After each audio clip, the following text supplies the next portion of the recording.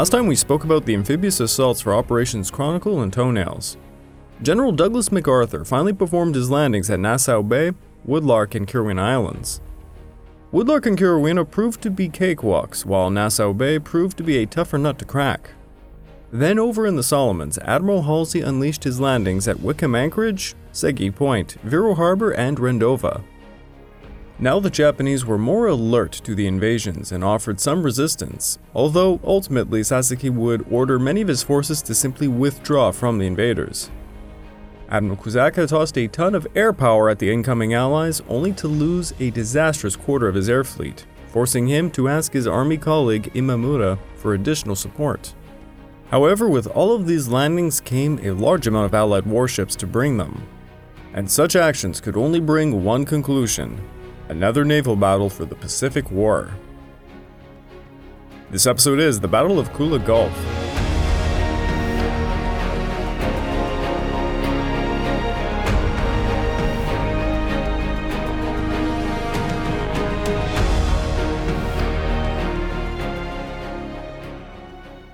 Welcome back to the Pacific War podcast week by week, and I'm your dutiful host, Craig Watson. But before we can begin, I just want to remind you all, this podcast is only made possible through the efforts of Kings and Generals over at YouTube. Perhaps you want to learn a bit more about World War II? Kings and Generals has an assortment of episodes on World War II and so much more, so go give them a look over at YouTube. So please, subscribe to Kings and Generals over at YouTube and continue to help us produce this content by checking out www.patreon.com/kingsandgenerals. And hey, don't forget about our sister podcast over at The Age of Conquest, The Fall and Rise of China podcast, written and narrated by me. And if after all that you are still hungry for some more history, why don't you check out my personal channel, the Pacific War channel over at YouTube, where I'm actually just now unleashing some podcasts over there. They're interviews with fellow YouTubers, historians, and more, such as Cody from Alternate History Hub, Nin from Flashpoint History, Brad Sanqua from OTD Military History. If you prefer not to watch the videos, you can actually find the podcasts themselves over on any podcast platform under the Pacific War channel. Also, just a friendly reminder, I now myself have a Patreon account, which can be found at www.patreon.com/thepacificwarchannel. And over there, I have exclusive podcasts and more, like early access to my content. Maybe you really want to hear some subject that isn't being covered here or over on my YouTube channel. Go over to my Patreon and ask for it, and you will receive. Check it out, it will mean a lot to me. Now, before we jump into the naval battle of Kula Gulf, a lot was occurring in New Guinea and the Solomons. Over in the Babdabi front, the Australian 5th Brigade under the temporary command of Colonel Gwyn were preparing for the main offensive, hoping to trap the Japanese defending Mubo. To support the Nassau Bay landing, Colonel Gwyn ordered the untested 5859th Battalion to advance upon the Japanese high ground position at the Old Vickers, Coconuts, and Babdabi area. They would be marching from Orudubi to the Coconuts, while Major Worf's commandos would raid Malololo and Kela. Company A and C of the 5859th would make the initial attack, seeing Company A attacking Guaybolam and Company C the Old Vickers position. Following close behind them was Company B, who were to advance across the ridge to gain control over the bench-cut track. Company D were to be held in reserve at the Kundavine. On June the 26th, A Company set off from Misim, heading towards their forming-up point at Namling. On the 28th, the other remaining companies departed Mir's camp, heading for the new Babdabi Kunda Bridge. The next day, 17 of Worf's commandos were ambushed by over 30 Japanese. They managed to escape, but were forced to abandon a single-bread gun. By the night of June the 29th, the 58th 59th crossed the Francisco River, and they began preparations for the launch of the main attack, which would occur the next morning. The next morning saw lackluster Allied airstrikes against Guaybolam, Salamala, Old Vickers, and the Coconut area. Companies B and C left their startup point at Ulap Creek, seeing Company C attack Bogart Village, just a bit south of the Old Vickers position, being held at this time by a company of the 115th Regiment, led by Lieutenant Ogawa Takishi. They successfully outflanked the Japanese, and they captured the village, suffering only 2 casualties for their efforts. From there, the Australians assaulted the Old Vickers position, but the Japanese defenders repelled them right back to Bogart Village. The Japanese defenders had well-established positions, hiding in dugouts 40 feet down from the top. The failure to seize the Old Vickers position prevented B Company from reaching their objective, the bench-cut track, and now they were being met with mortar fire as they crossed the ridge. Meanwhile, A Company began their assault on Orodubi, but anticipating booby traps the men had left on the bench-cut track around 70 yards south of Orodubi, they chose to climb a 40-foot kunai slope to join the main track, just 10 yards within the enemy. Around 80 men of Company 10, led by Lieutenant Gunji Toshio, saw the Australians doing this and promptly began tossing grenades at close range and firing down upon them. The Australians were forced to flee back to Namling as a result. The next day, it was decided they would use a platoon to contain Orodubi while the others simply bypassed it to go onwards and capture Guebolum and the Eskrin Creek, which they managed to do by July the 2nd. While all this was occurring, Company B was trying to find another way across the ridge, but they were failing to do so.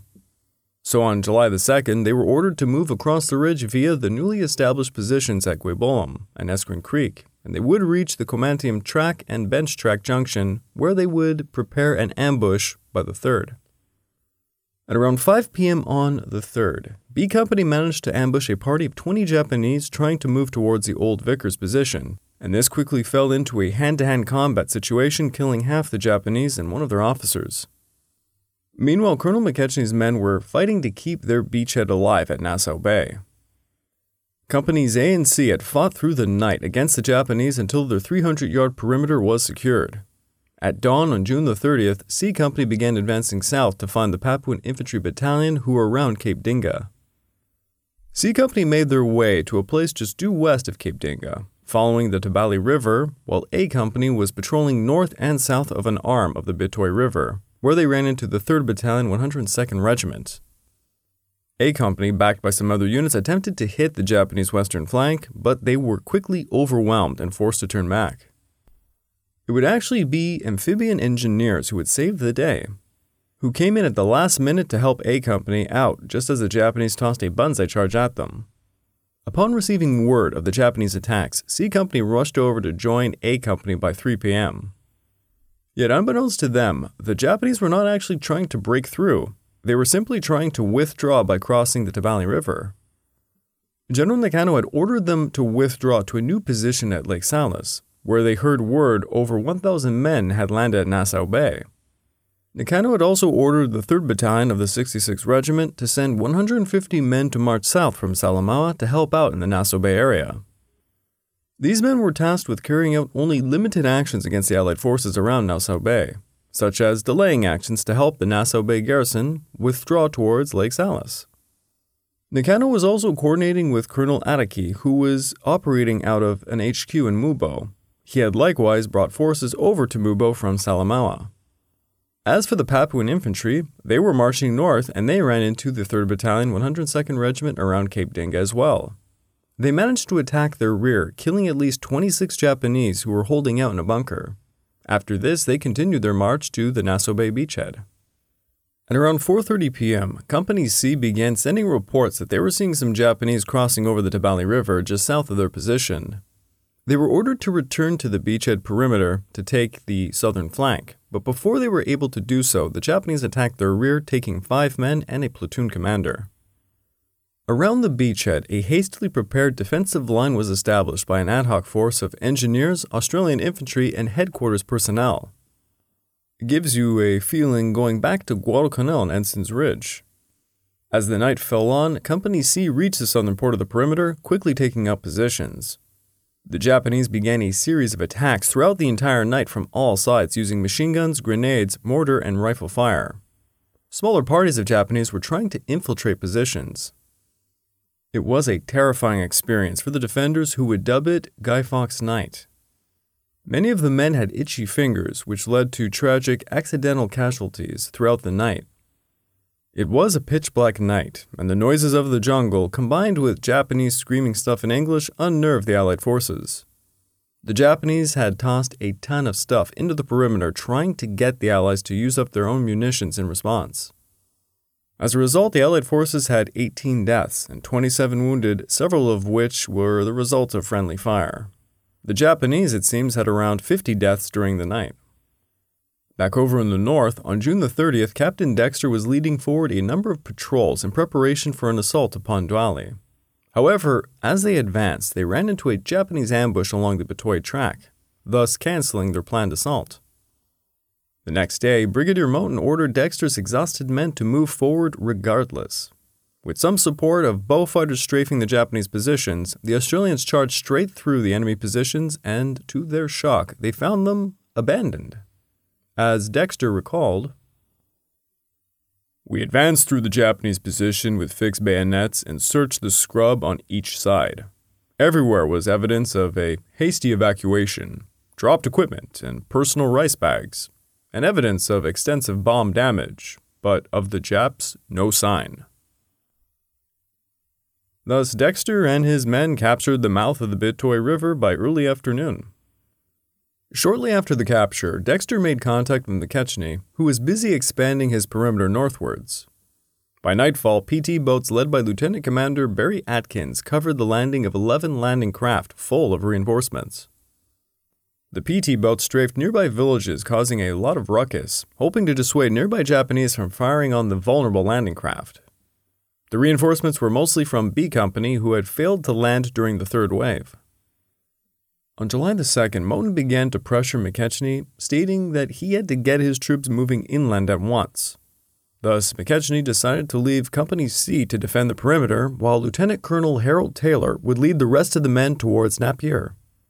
Luckily for the men, 4 75mm pack howitzers and some M1 artillery guns had been unloaded that night, with reinforcements giving them ample firepower.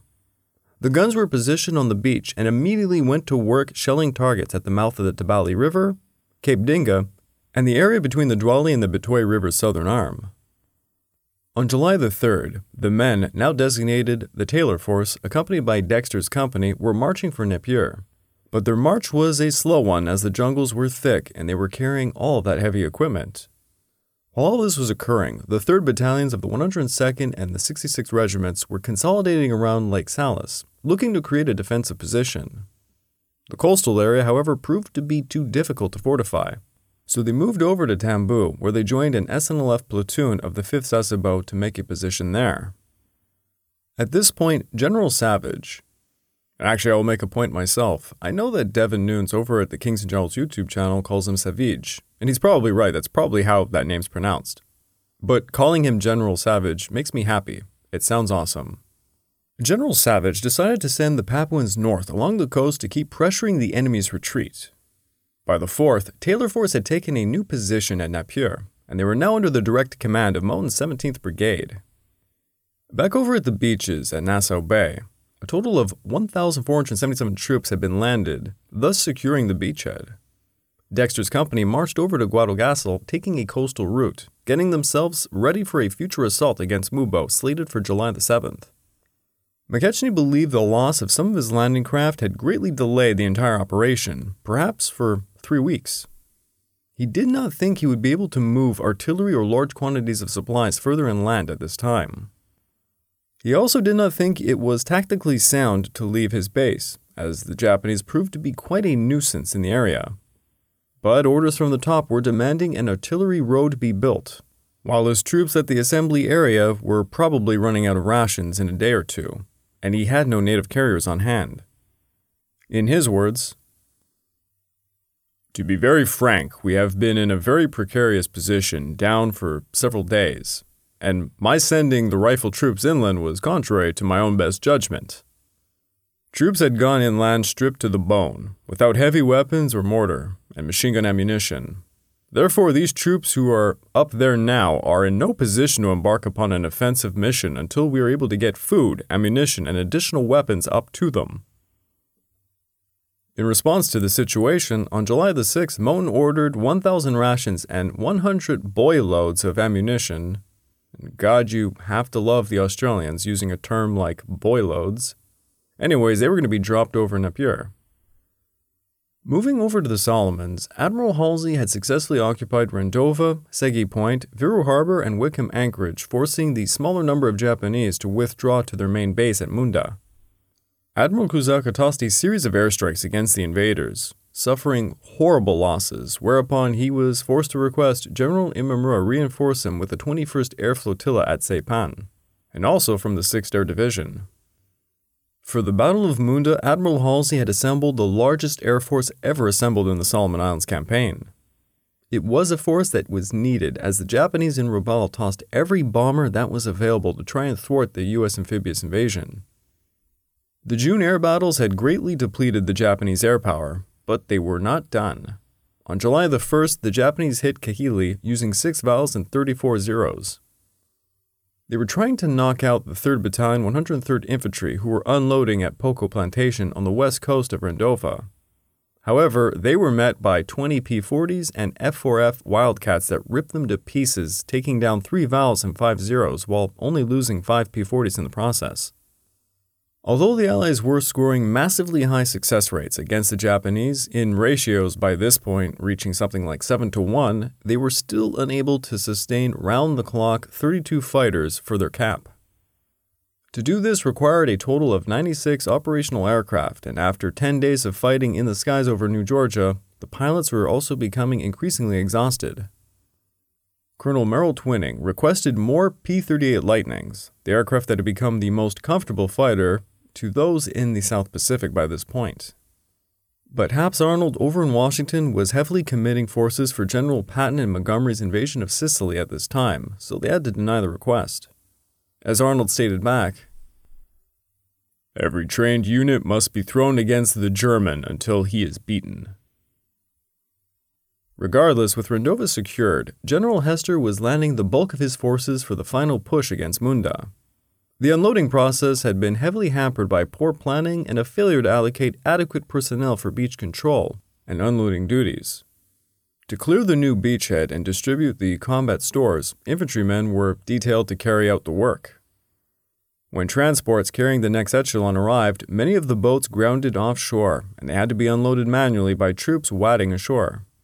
On July the 2nd, Admiral Kusaka, coordinating with General Itahana, formed a combined strike led by Major Endo Misao, consisting of 18 Ki-21 bombers, 23 Ki-43 and Ki-61s, with 29 Zeros as escort.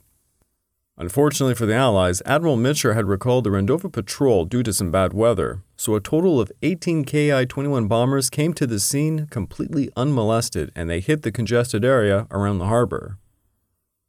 The airstrike caused 200 or so casualties, mostly upon the 2nd Battalion, 172nd, the 24th Seabees, and the 9th Defense Battalion, and some staff officers of various headquarters.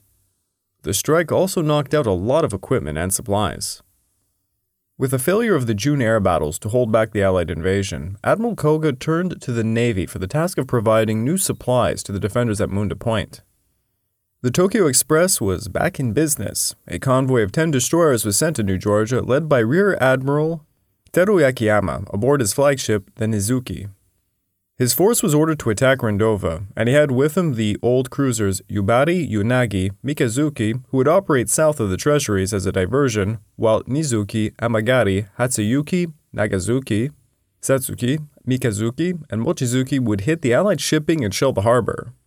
The Japanese destroyers were spotted right away, but bad weather prevented 3 American strike forces consisting of PBYs and B-25s from hitting the incoming enemy. In the meantime, the Akiyama closed in on the southern tip of Rendova. She circled the island and opened fire on a point due west of the harbor. Overall, the bombardment was quite ineffective, but some Allied PT boats rushed in to attack her, which caused a wild 10-minute mini-battle, seeing 2 of them running aground.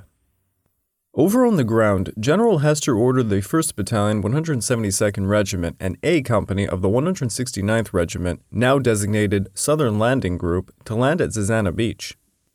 Led by General Wing, on the afternoon of the 2nd, they made a crossing over Blanche Channel, using 16 landing crafts. With the support of Brigadier General Harold Barker's artillery, they successfully formed a defensive perimeter. Now all of these Japanese air and naval attacks were worrying Admiral Halsey. He expected the Japanese to launch a major counter-landing with substantial forces, perhaps on the 3rd. Therefore, he ordered Admiral Ainsworth to lay in wait off the west coast of Rendova for the enemy. However, July the 3rd would not bring an enemy. This was because General Imamura and Admiral Kusaka agreed with the lack of air and naval forces on hand, At this time, they could not perform such a feat. This came to the absolute disgust of General Sasaki, who would be assuming command over the defenses of Munda on the 2nd. Sasaki was so adamant about landing reinforcements at around midnight on July the 3rd, he proposed violating orders to simply make a counter-landing using the 13th Regiment's and Oda's barges. Sasaki had this crazy idea to simply bring the vessels in and mix them all with the American landing craft who were making round trips to the mainland through the Honeyavasa Passage. He thought even if half of his forces perished, the attack would be worth it. Oda objected to this on the grounds the barges would be needed for other transports scheduled for July the 4th and the 5th, and apparently this made Sasaki visibly upset, who adjourned the meeting and he left the room. Oda pushed Sasaki to write his plans down and submit them to Rabaul, which he did, and Rabaul squashed them immediately. On July the 3rd, the Japanese performed an unsuccessful fighter sweep over Rendova, and the next day reconnaissance reported the island was secured by the Americans, who were heavily reinforcing it with anti-aircraft guns and radar. They also reported landings on Sazana, and it looked like Rice Anchorage would be next, thus cutting off Japanese reinforcements from coming down the Munda Trail from Baroko. Imamura and Kusaka had to wait for an accumulation of forces to bring reinforcements to New Georgia. They had no intention of losing it like Guadalcanal. 4,000 soldiers of the 13th and 45th Regiments were earmarked for the departure. Kusaka ordered Itahana to launch another combined strike, this time aimed at Roviana Island. However, the Japanese were intercepted by 32 F-4F Wildcats, causing the loss of 6 Ki-21s, 3 Ki-43s, and a 0 without a single loss for the Americans. This would be the fateful end of the joint air operations as Itahana needed to take his forces to help the Salamao area. Luckily for Kusaka, he received reinforcements in the form of the 201st Kokutai from the 25th Flotilla, which would allow him to gradually rebuild his air strength by mid-July. Meanwhile, Admiral Turner had assigned 7 destroyer transports, 2 fast minesweepers, and 4 destroyers to carry the 1st Raider Battalion, the 3rd Battalion 145th Infantry Regiment, and the 3rd Battalion 148th Infantry Regiment of the 37th Division, led by Colonel Liversedge, into the Kula Gulf. Their escort cover was Ainsworth's Task Group 36.1, consisting of the cruisers Honolulu, St. Louis, Helena, and destroyers Nicholas, O'Bannon, Strong, and Chevalier. They were also tasked with bombarding Villa and Baroko. On July the 4th, Ainsworth led the group up the slot while Rear Admiral Todo Akiyama's Tokyo Express were on their way to Villa, carrying 1,300 troops of the 13th Regiment. At around midnight, Ainsworth entered Kula Gulf, carefully avoiding the minefield laid back in May. His force proceeded to shell Villa, but they failed to detect the Japanese who were just heading over to the south. The Japanese detected the Americans at 12:15 thanks to their brand new radar system, the Aishiki 2-Go radar, which was outfitted on the Nizuki. The IJN were eager to test out the new radar, so they fastened it to the flagship of Destroyer Squadron No. 3. And it is, as they say, how the turn tables. The radar indicated they were heavily outnumbered, so Akiyama decided to abort the mission. But before doing so, he ordered 14 torpedoes to be launched at a range of about 10 miles. And as usual, the Type 93 Long-Lance torpedo remained the best weapon of its kind in the Pacific theater, and one would hit Destroyer Strong at 12:43, practically cutting her in two. I can't stress it enough. What an immense advantage Japan had over the Americans in terms of torpedo power during the first half of the war. And hell, if any of you play World of Warships, well, you know the Japanese DD is base as hell. When the torpedo hit, the Japanese were already heading back up the slot, and Ainsworth thought he was being attacked by IJN submarines. Thus, while Liversedge's men were landing on the south side of the Pondokono River, Ainsworth dispatched destroyers O'Bannon and Chevalier to rescue the survivors of the Strong. The Strong was settling fast off the Inugai Inlet. When Chevalier and O'Bannon came to the scene, picking up survivors, a gun duel emerged between them and the shore batteries on Inugai Inlet. By 1:22 a.m., Chevalier had 239 men come aboard before her commander said it was time to go. His ship was getting battered by the batteries, and he unfortunately was forced to ram the Strong to keep it from capsizing, which ripped a 10-foot gash in Chevalier's bow. A near miss from one of Inugai's guns had opened her seams aft, and another shell knocked out her No. 3 gun mount. When Chevalier was pulling away from Strong, breaking her in two in the process, 3 of Strong's depth charges also went off under Chevalier, lifting the entire boat out of the water and causing her to flood in the forward sections. Talk about some bad luck. Over in Rice Anchorage, despite the terribly stormy weather and some gunfire from the Inogai Inlet, Turner ordered the transport group to clear the Gulf by 7 a.m. so they could quickly unload their cargo. 300 men of the 148th Regiment landed further north at Kobu Kobu Inlet because of the terrible weather. It would take them until July the 7th to meet up with the main body as a result. Though the USS Strong had been sunk, the Tokyo Express failed her run. Thus Akiyama elected to bring the bulk of his shipment to Villa the following night. But this time, he brought 10 destroyers. The Nizuki, Suzukaze, Tanikaze, Mochizuki, Mikazuki, Hamakaze, Amagiri, Hakujuki, Nagazuki, and the Sazuki. Admiral Halsey got advance word of this, and he ordered Ainsworth to return to the Kula Gulf to wait for the Japanese to show up again. Halsey also reinforced him, this time with destroyers Jenkins and Radford. Ainsworth went into this with a simple but ultimately flawed plan. He completely overestimated the capabilities of radar-guided 6-inch guns against fast-moving targets. On top of that, he seemed to be totally ignorant of the IJN's Type 93 long-lance torpedoes' capabilities.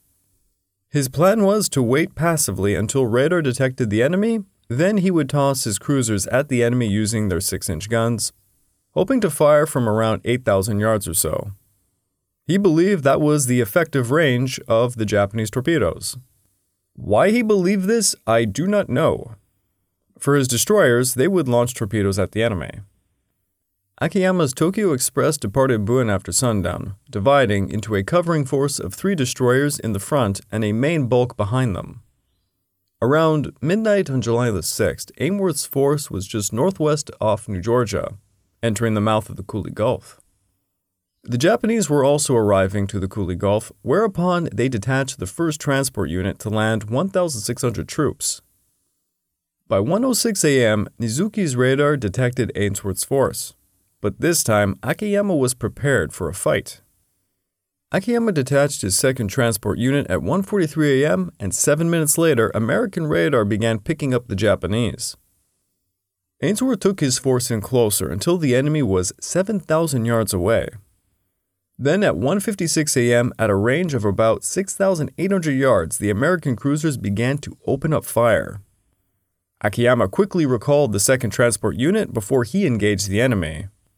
Unluckily for Akiyama, the Americans concentrated their fire upon the Nizuki, which was pulverized quickly. 6-inch shell fire turned her into a burning wreck before she sunk, taking with her Rear Admiral Akiyama's life alongside 300 sailors. Within just 20 minutes, the Americans would fire 612 shells, 6 of which smashed the Nizuki. Despite the loss of their commander, the well-drilled torpedo crews pulled off a salvo of 16 torpedoes at the American gun flashes. Ainsworth, again completely ignorant of the long-lance range, could do little to avoid it. The light cruiser USS Helena was the first to be struck. Her bow was blown off virtually up to her number 2 turret, nearly cracking her in 2 as she sank, taking with her 190 of her 1,177 crew with her. St. Louis was hit by a torpedo that fortunately did not detonate, and another nearly missed the Honolulu.